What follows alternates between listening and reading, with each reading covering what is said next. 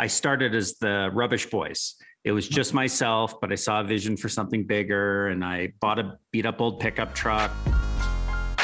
You're listening to Hawk Talk, a podcast all about the origin stories of the most interesting people in the world. Today, you know our guests as famous athletes, authors, and entrepreneurs. But there's so much more to the story.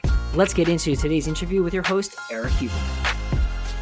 All right, you're listening to Hawk Talk. I'm here today with Brian Scudamore. How you doing, man? I'm awesome. Good to connect. Of course, great. And so got to take it all the way back to birth. Like, did you come out of the womb and just start hoarding junk, or where did it all start? Where are you from?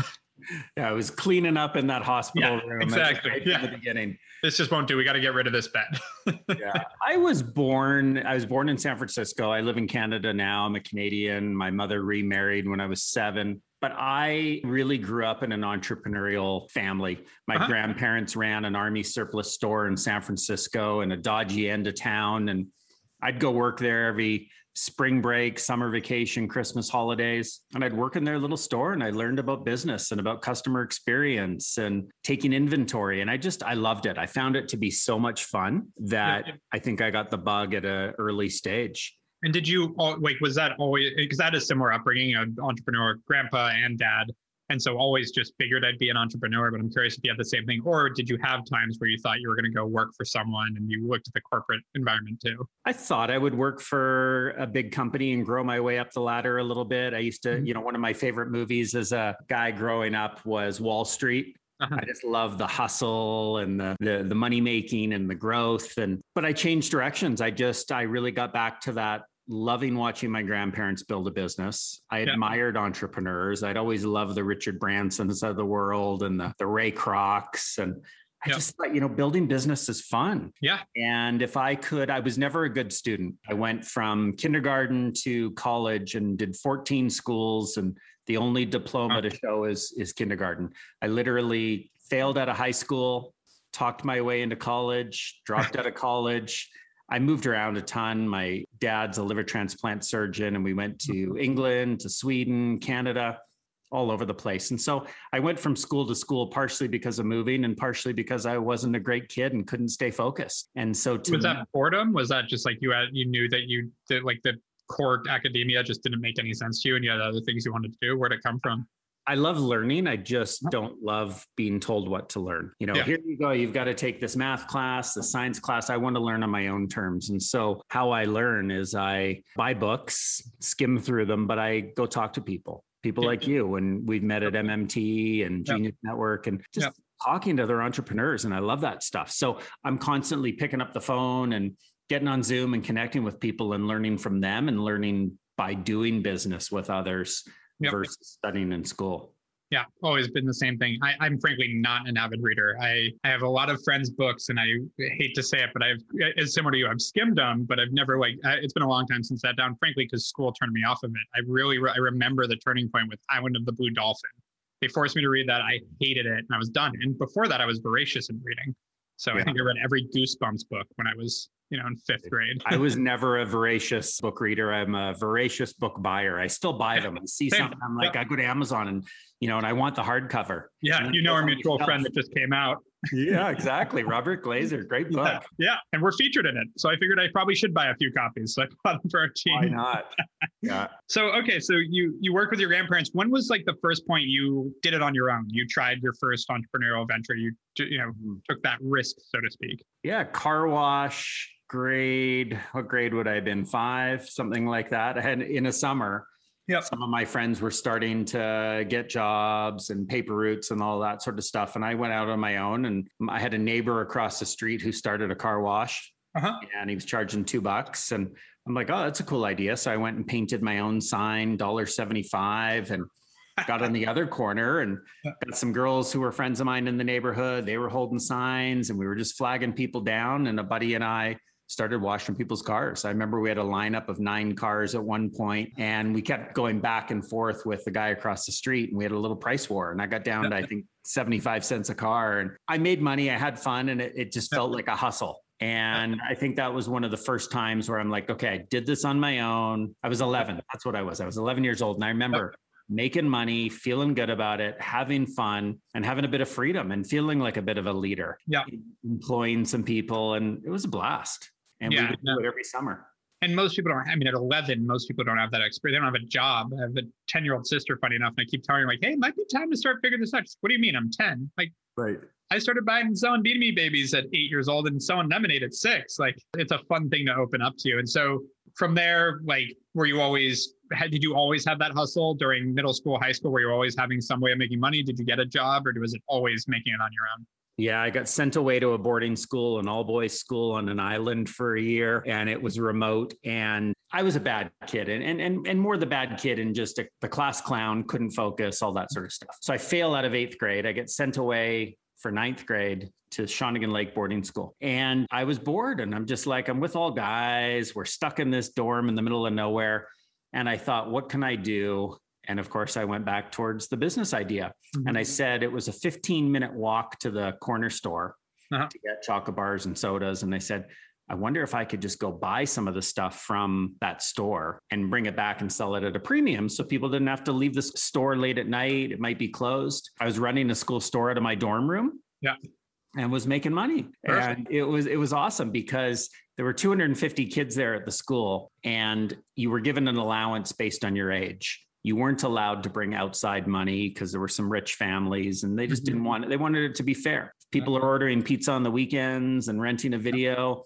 They wanted it to be sort of equitable. And so I was the only person there that had a different level of money, because I was the only person that found a business opportunity to start at boarding school. Yeah. And so again, it was fun, but then I dealt with my first government shutdown, I guess. The school said, hey, listen, you're taking money away from our school store where we sell stuff at lunch.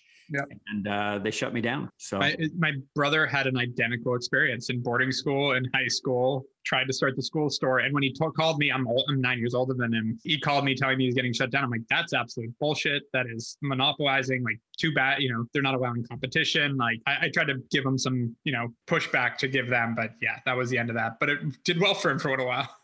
Yeah. And you learn from these things. I wrote a book called WTF, which stands for Willing to Fail. Yep. And I talk about failure and how those lessons teach you something. Oh, yeah. I mean, that taught me you can't always get what you want. Yep. You can push and try. You can push the government. You can push the school and try and say, no, but here's all the reasons. And I tried to sell them and they didn't buy it. And ultimately they had control and I had no power and I lost. I also think that specific question, what it teaches you is it's not that big a deal to get shut down. Like, okay, as much as you wanted to keep going, like, you didn't get hurt. Like, I think people are afraid of failure, not just because of like, the what if I fail or learn to fail, that side of things, but also like the outcome, like what's going to happen if I fail? How does this collapse? Like, they hear about these giant collapses of companies and it's like, well, no, it doesn't really unwind that way. Generally, if you're big, it's a little bit more painful, but when you're getting started, when you fail, it's like you turn off the lights one day and it's move on. Yeah, it didn't sour me off of entrepreneurship. Right. It probably made me stronger and more resilient and taught me how to deal with failure. Yep. And so where'd you go from there? What was next? So I sold hockey cards. I lived in Montreal for a year during university. Yeah. And I noticed that the French version in Quebec of these hockey cards, these upper decks, were selling for a premium all over the place because they were rare. They were only sold in one province. So I put a classified ad in a couple of the cities where they recently won the Stanley Cup, I think Pittsburgh and Minnesota. Yeah. And I was selling caseloads of hockey cards to people in the US. And I'd go to the post office, I'd skip classes and university, walk with these big caseloads and sell them. I did $60,000 worth of hockey cards in a short period of time. Yeah. And it was just, to me, it was like a game. And what I remember about that, my girlfriend that I was living with at the time, I took all my school money that I'd saved up.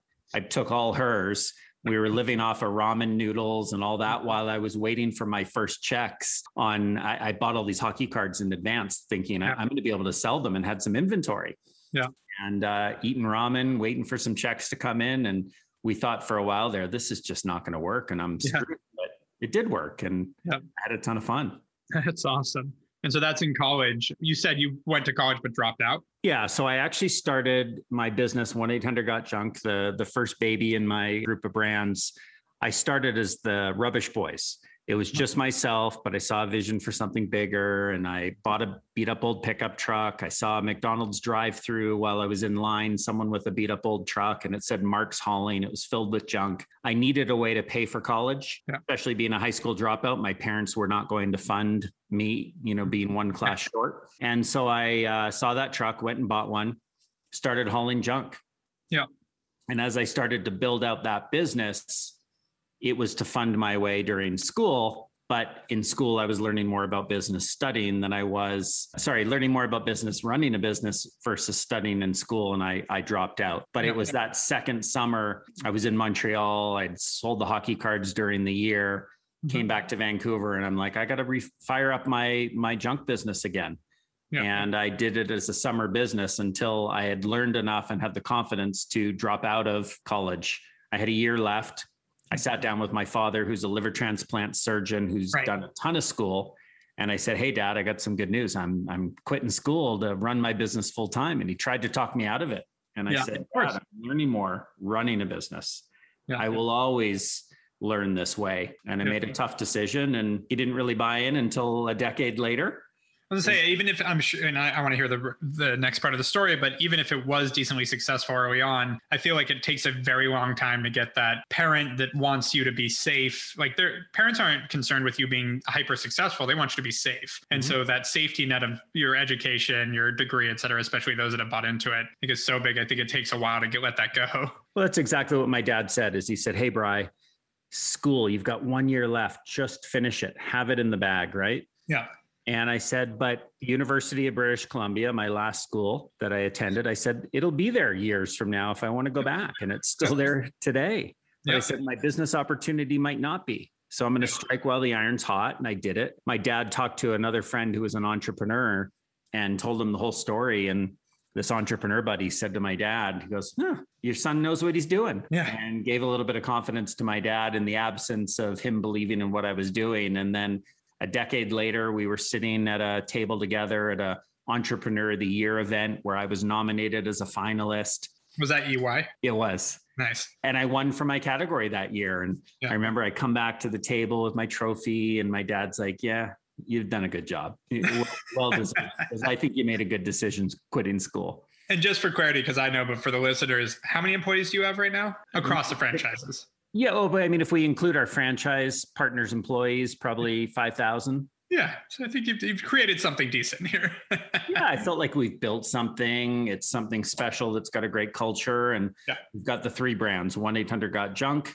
We've got Wow One Day Painting, a company where we paint people's homes in a day. We franchise that. And then Shack Shine, windows, gutters, power washing, and Christmas lights. And all 3 brands I love. I've got 3 young kids. I've got 3 brands. You don't pick favorites, and it all works.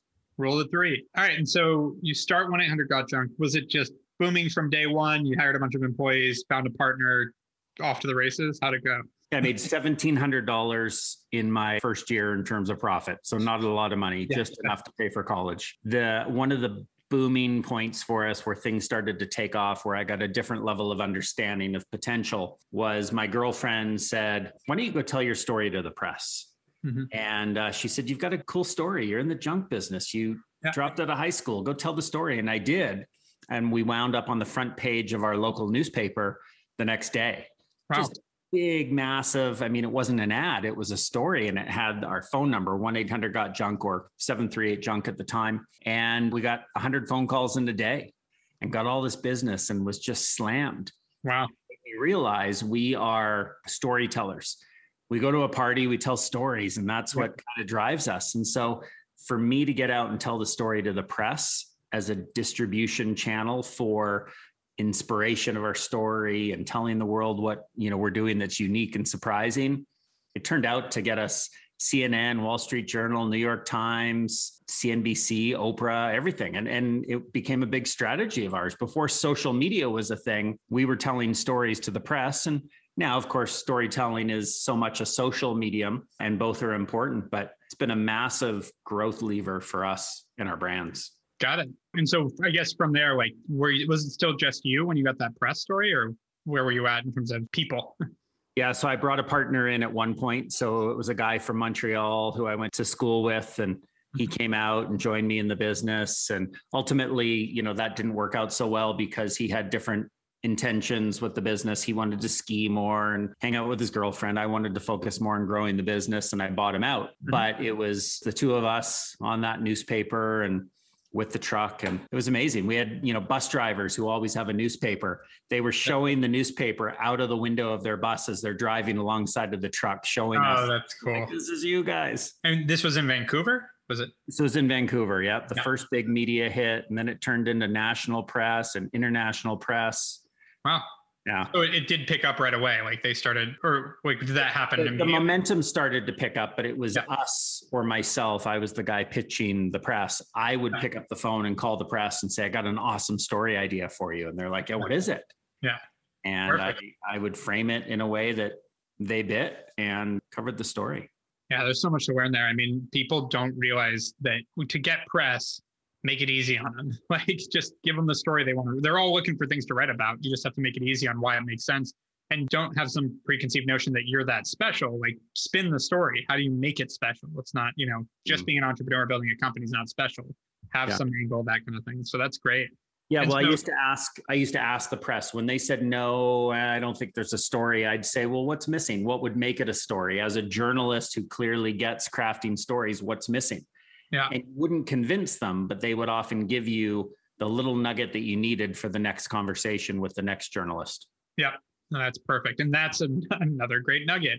When you hear no, like, learn from it, whether it's in sales or pitching stores or whatever it is. Like, I always get our sales team when we lose a client, why? Find out why. Learn something about your pitch, learn something about our value proposition, learn something to see what we can do better. And I think that's so important. So you start building the company. Were you always bootstrapped? Did you raise money? How did that go? Never raised money, always bootstrapped. Took me 8 years to get the business to $1 million in revenue, which is a long time. But I perfected, in my mind, the systems, the model for what we would build. And then I started to look at franchising. In that 8 years, did you ever have points that were close to failure? Or was it pretty steady Eddie for that period? I had points, lots of points. 5 years into the business, $500,000 in revenue. I fired my entire company, all 11 people. One bad apple spoils the whole bunch. Yeah. And I didn't enjoy the people I was working with. Culture was non-existent, toxic. I was a part of that. And I got rid of everybody. And I said, I'm sorry. I made the mistake of not bringing on the right people or treating you with the love and respect and support you needed. And I made a change. Wow. And started that next day going from 5 trucks down to just the one I could drive, and rebuilt up the entire business, paying attention to the culture creation, paying attention to finding the right people and treating them right. At the time when I had those 11 people, I was hiding in a private office, and going forward, when I rehired, I got rid of an office. We're still open office today when we're not working from home. And I love being connected to people. And there's no hierarchy in terms of corner offices. It's just, we're all out in the open. Yep. We all get along. We have fun. So I wanted to surround myself with people I could have fun with. And the franchise model gave us this, we're building something bigger and better together. When someone comes into Shack Shine and they look at this business, they're like, I get to do what those guys early days did with 1-800-GOT-JUNK and build a successful life and dream and business. I love nothing more than watching people grow and building stuff. No, that's super rewarding. And so when you started the franchise side, you said you were about 8 years in, you went, it's time to start expanding this? Yeah. So I started looking at the franchise model, and you talk about the power of no, and, someone telling you can't do this or it can't be done. I went out to a bunch of mentors, about a dozen people who some had franchise experience with McDonald's and other great brands. And I said, this is what I'm looking at doing. What do you think? And 100% of the people I sought advice from said, I don't think it's a good idea. I don't think it can be done. Yeah. Similar to the journalists, I would say, what's missing? Yeah. What would make it franchisable? And I'd take all these notes, and then I went away and I took their smart advice and I retooled. And part of it was, most people said, what's going to have someone go buy a junk truck and start hauling junk under your systems? Like, it's anybody can just go buy a truck on their own and put an ad in the paper. And so what I did is I created a brand, 1-800-GOT-JUNK. I created a look and a feel and a set of business systems. And I created a call center where I said, we will do all the booking and dispatch for you while you get out and run your business, hire people, find the right people, treat them right, do the marketing. And that had people, when I went back to these franchise advisors, they're like, wow, I think you actually listened. I think you're onto something. I think this could actually work. Yeah. And here we are today, almost $500 million business hauling junk that we were told no. Yeah. And so who was your first franchise? Who was that first person to go, I'm in, I'm going to take the risk, I'm buying a truck, let's go? A fellow named Paul Guy, who's in Toronto. Paul ran my operations in Vancouver. And there was a point where we actually butt heads. I get along with like everybody. And I remember we were in our office and we butted heads over a vision of where the company was going to go. And we disagreed. And I said to Paul, you know, I guess this isn't working out. And he goes, you're right. What do you want to do? And he goes, are you telling me I'm fired? And I said, well, sure. And he said, when do you want me to leave? I said, how about now? And 3 days later, I kept showing up to the office and he was still there. I'm sure he went home to sleep, but he was still working. I'm like, weren't you fired? And then we had this moment. He was spending time in Toronto with his girlfriend. And I just had this crazy idea. And I go, you ever thought of moving to Toronto? He's like, I've considered it. And I said, you ever thought of starting the first franchise there? And somehow his eyes sparkled and glowed. Mine did. And we were just like, this is unbelievable. And we went from button heads to becoming amazing friends. And he became the first franchise owner. He drove a truck, a 1-800-GOT-JUNK truck across the country with his life's belongings and moved in with his girlfriend. And today he's got a $60 million empire with junk removal businesses in Toronto, Nashville, New York. Not bad. Incredible. That's awesome. And with that, what you were butting heads over, did it allow him the freedom to go do the things he thought were important in the business, but you still got to do the bumpers, so to speak? Was that kind of part of it? Yeah, I said, listen, like I will build out the systems to support you, but I want you to give me some guidance as to how to build out the systems to support franchise owners. Yep. And we were very different in many ways. You know, he loves fancy cars. I'm not a big money guy.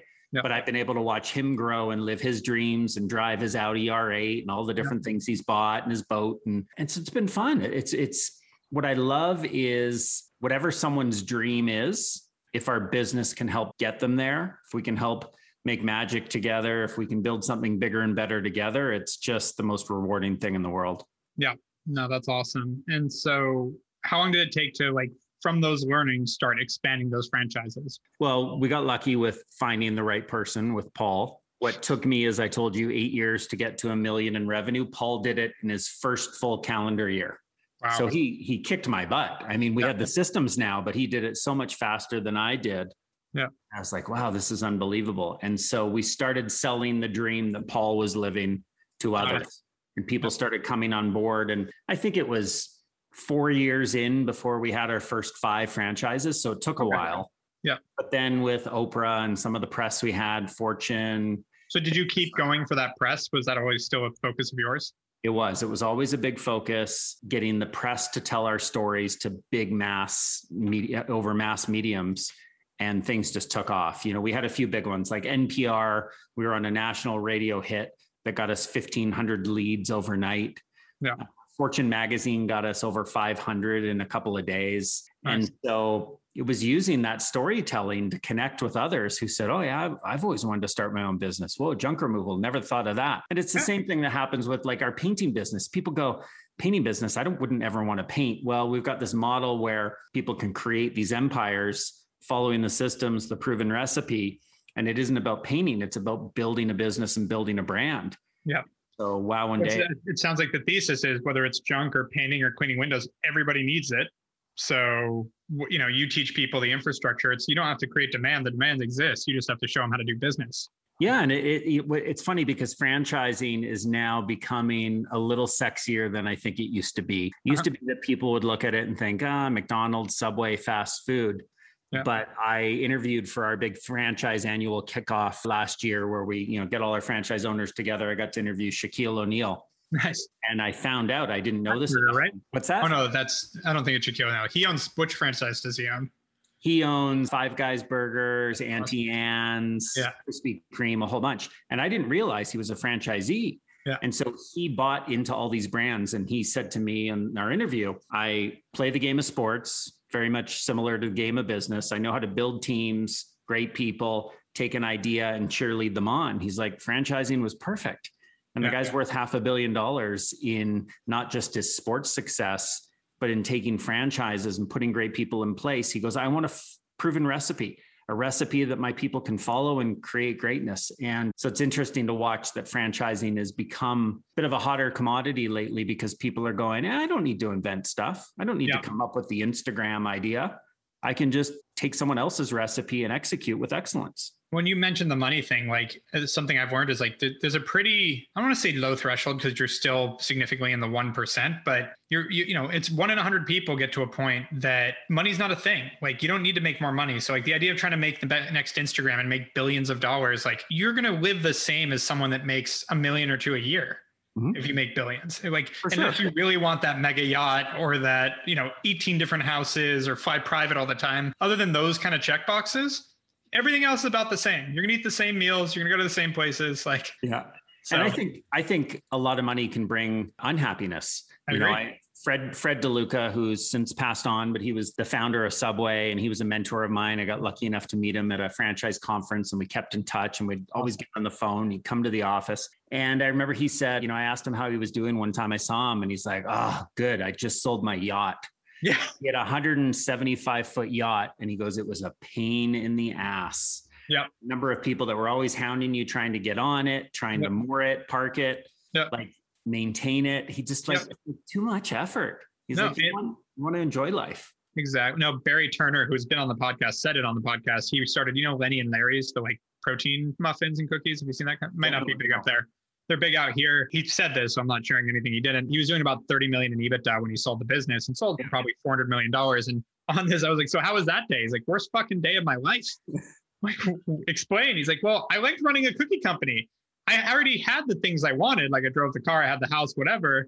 And now I'm a real estate guy. I kind of liked being a cookie guy. Like it was a muffin. So you start to learn like being able to find the thing you're passionate about. Maybe it's not inventing something brand new. Maybe it is working within an infrastructure that they've done all the painful part. Because really building a business, like I've talked about it with my own, where it's like, I don't know that I'd want to go back to year 1 or 2.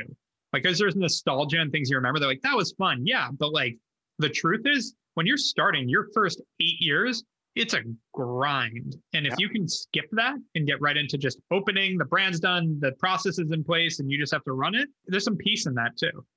Yeah, absolutely. It is a grind. And yes, there's nostalgia. I mean, I remember the good old days, but it was hard. Yeah. Like, would you want to do it again? If starting I would not. I would not. So I absolutely would not want to sell and take those proceeds to go start something again. Exactly. I'd rather build momentum and grow where we're planted. We've got 3 great brands. One day we'll have 4. And I feel the same way. Okay. So you progress, you build out. And so how many franchises are you at now?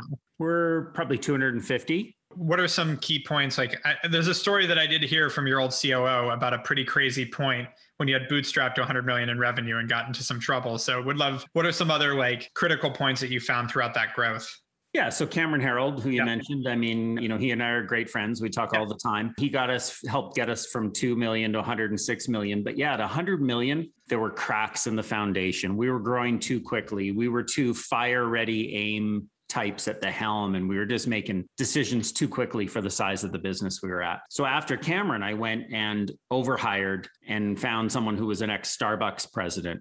Brought them into my little business, felt like I hit the jackpot. This person was from British Columbia and wanted to move back from Seattle. So it was when you say little business, what size were you at that point? I was probably 100 million, low hundreds. Little business. I like it. Yeah. But I thought, Starbucks, like this person, 30,000 employees reporting. And so coming into my business, I'm like, I hit the jackpot. This is going to be amazing. I don't think this person believed in me at the time as an entrepreneur. Yeah. And thought of me as almost in the way. And so we never butted heads. We just saw the world differently and diverted in our visions. And so 14 months in, I had to make a tough decision to get this person out. What was interesting at the time is I was the only person in my business that thought that was a good idea. Oh, wow. It was one of the biggest failures I've ever had. When they say it's lonely at the top, I couldn't have been more lonely, down, and depressed over the decision I made, that I felt like it was the right decision. But all my franchise owners are going, what did you do? Like, are you nuts? Yeah. And they didn't understand. They would over time come around to understand. And I just knew long-term, this was the best decision for the company.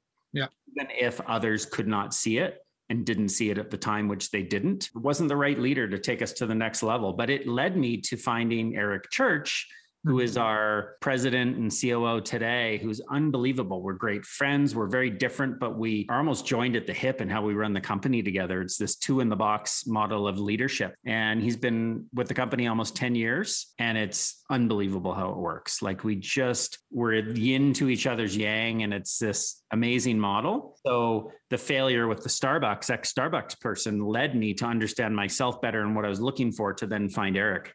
And with the Starbucks guy, how quickly did you know it wasn't going to be good? Like, when did you feel like this was a bad move? I got to figure something out. How quickly? So I remember 5 months in, I left to go on vacation to Italy. It was one of the first vacations I'd really taken extended time. And I went away for 4 or 5 weeks and I came back and I thought, oh my gosh, I'm so lucky I can do this now. So I thought things were great up to that point. Yeah. But it's when I came back and I saw how my own team or my former team didn't seem to respect me. I'd lost control. It was all this other person's team and it just changed so quickly. Yeah. And I'm like, I was watching it. So I think from month 5 to about month 8 or 9, I started to notice that, oh, this is not going the right direction. Got it. Okay. So it wasn't immediate, because a lot of people, they'll notice something like that. Would it drag for years sometimes with that kind of a position?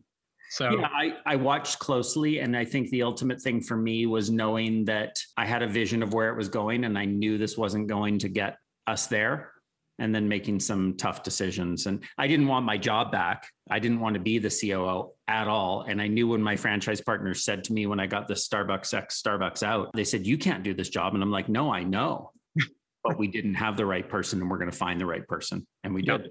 Awesome. And so in terms of that period of like 2 to 100 million with Cameron, when you were building that early stage, how did you guys do that? Like, what was that is a big growth period, even though you called it a small business, and I get it was compared to Starbucks. Yeah. How long did that take, first off? Because that sounds like he joined right after that first year with your first franchisor, right?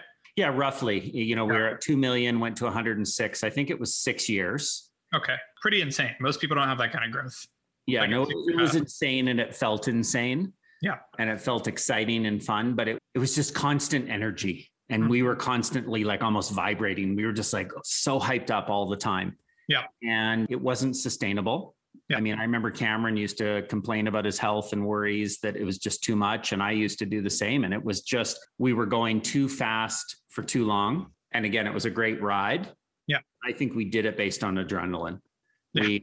We got lucky with some big media hits. Now we worked hard for those, but it started to grow almost out of control. And it was just like, oh my gosh, what are we doing now? Like, this is accidental entrepreneurship. And yeah, I mean, I wouldn't change a thing for the world. Yeah. But it was fast. And what do you think allowed you to go that fast and be that sort of seat of your pants? Like, just go for it. Is it the fact that this was such a needed thing? You could make mistakes and have a little margin there? Or was it just you guys were quick to respond? Like, because that growth a lot of times can just devastate a company, especially one with no financing. You had no outside capital. So what do you think was the driver for that success? Yeah, our financial model of growth was franchising, which is getting outside capital in a different way. Yeah, we have people go, here's the franchise fee. So we just sold 10 franchises. Now let's take that money and use it to build more infrastructure and systems. But we were always catching up. I think what happened was, I think it was the press when we got some really big stuff. So my board at the time, I had a board in the early days and they said, don't get the press. You don't want to grow too quickly. Yeah. And I said, we can handle it.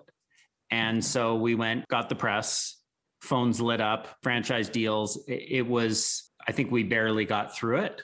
Yeah. But we managed. And I think that having Cameron and I be great friends and trust each other and have complementary strengths, some of our weaknesses overlapped quite a bit. And that was a challenge, but we just made it happen and we were determined to make it happen. Nice. We had daily huddles, which we still have today, but we pulsed really quickly. 7-minute stand-up daily huddles that just brought the whole team together to boom, boom, boom, get through the goals towards the vision. We moved fast and we stuck with it. Awesome. And so now fast forwarding back here, you're, as you said, 5,000 people across the franchises. How many franchises between the 3 brands? 250. So there's about 150 with 1-800-GOT-JUNK and about 50 plus with each of the smaller brands. Awesome. We had a period where we were up to 329 franchises with 1-800-GOT-JUNK. And then what happened was some of the stronger ones bought out some of the weaker ones, and it all sort of consolidated a bit. Consolidation within your own franchise. That's pretty cool. Yeah. And then the franchise, the footprint stayed the same of what we serviced. It was just fewer people that we'd have to interact with and support. And it was a win-win. And is it just Canada and the US, or is it broader than that? And Australia. And Australia. Cool. And so on that note, curious, what's next?